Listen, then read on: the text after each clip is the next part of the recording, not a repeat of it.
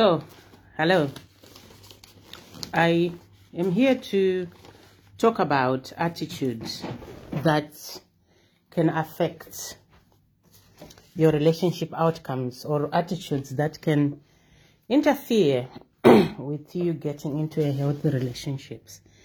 As we talk about relationships, it's helpful to understand that relationships require work. They are not just a work of magic or miracles. The miracle is in the work that you put in, the work that you do to get the outcomes that you are looking for. So what are the attitudes that can interfere with you getting into a healthy relationship or getting a healthy relationship? These attitudes are based on emotional unavailability. And emotional unavailability is because of trauma. So the first attitude or habit or behavior that might affect your relationship outcomes, the first one is dating without doing inner work and knowing that you've got severe trauma or unhealed trauma, or you've got patterns that you haven't tackled. Number two is not healing following breakups, jumping from relationship to relationship. And this can show up as, you are still attached to an ex while you go into another relationship. So you end up comparing the person you are with your ex. And number three, you take rejection personally and attach to outcomes. So we need to learn to take rejection in life, because when we make peace with rejection, we are acknowledging that other people have different choices from us and other people can change their minds in life. And this is not just in our romantic relationship, but in relationships in general. With people we meet, people have different perspectives, different choices. And so we need to be ready to let people choose what's best for them. And if we are not able to do that, that can interfere with our relationship outcomes. And number four, you crash into friends with benefits, which leads to not valuing relationships. Because when you have a habit of getting into friends with benefit situations, what happens is when you then meet someone, because there's instant gratification in a friends with benefit, you don't feel sometimes the need to do the work required to actually build a proper committed relationship. And when you also meet someone who wants a relationship, you can then not make the effort and go back to your friends with benefit situation. And number five, dating multiple people without a plan.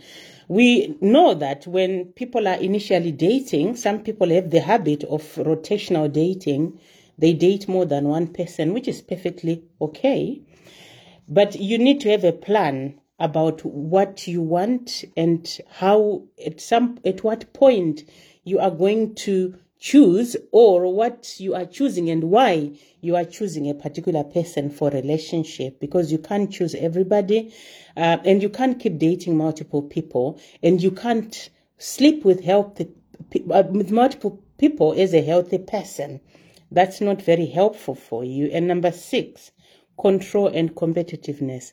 We could also look into all these habits and behaviors as a form of control, because it's mostly control that prevents us from building healthy relationship.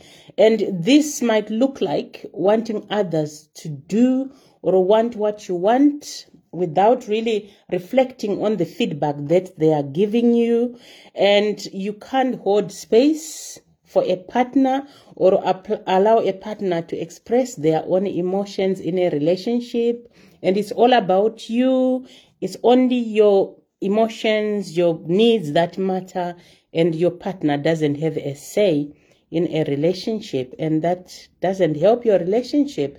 And also competing and trying to show each other up, or to show that you are better at something than your partner, you do this well, but you are a team, So that's helpful to think about. And number 7, excuse me, addiction to chaos. This is also on a very subtle level. We might not realize how addicted we are to chaos. And being addicted to chaos looks like being in unhealthy relationship, being dramatic in relationships, and staying in situations where you are either creating drama or your partner creates situations that lead to drama.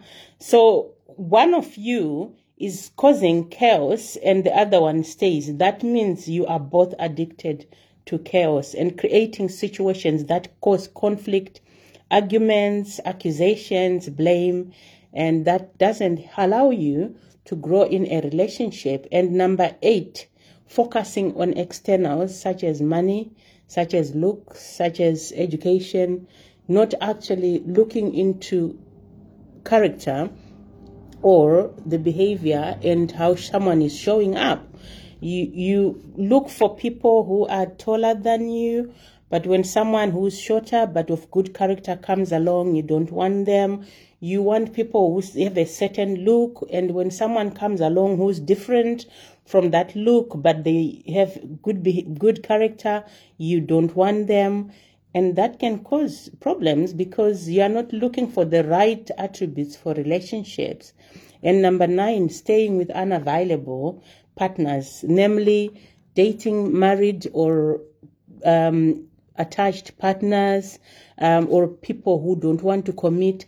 Or you need to be also mindful of long distance relationships because they can be tricky in that you need to assess your emotional availability. Some people can travel, things can work out, but you have to be careful because sometimes when you attach to a person who is far away, it can be that you are emotionally unavailable, and they are emotionally unavailable, and there's no opportunity to build an actual relationship. It's all like an illusion of dating, of being in a relationship, or of being with someone.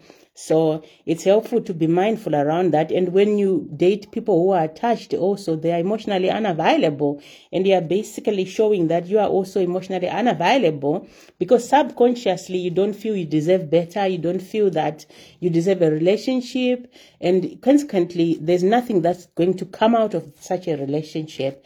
So you stay stuck and you wonder why, but it's coming from your own trauma and your own emotional unavailability. So those are the 9 points I wanted to share with you today about building your relationship, about reflecting on things that might prevent you from having a healthy relationship, from building a relationship. Dating without doing inner work, knowing you have severe trauma or unhealed trauma. Number 2, not healing your breakups and jumping from relationship to relationship or going back to a relationship you have been in without doing the work.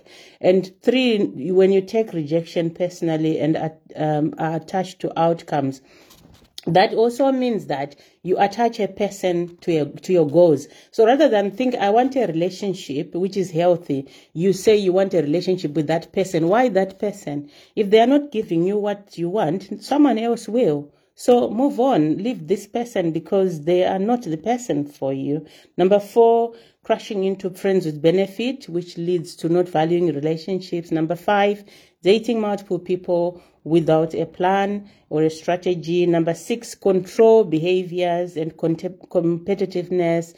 Number 7, addiction to chaos. Number 8, focusing on externals. And number 9, staying with emotionally unavailable partners. I'm hoping this is helpful for you. And as usual, I invite you to do the work, to use tools, to look into your childhood, how you were raised and how you were loved and disciplined when you were younger, because that is usually how you then do relationships, because you tend to take these strategies into your adult relationships and think that's normal because that's what you know. but you need to reflect on how you are showing up, how you are doing relationships, decisions that you are making, and if they are not helpful for you, you need to start making some changes to parent your inner child, to look into how you can act in your best interest. Is what I'm doing helpful for me? Will it give me the outcomes that I'm looking for? And if this person is not giving me what I'm looking for or meeting my needs, what can I do? How can I move forward? Look for support in a support group.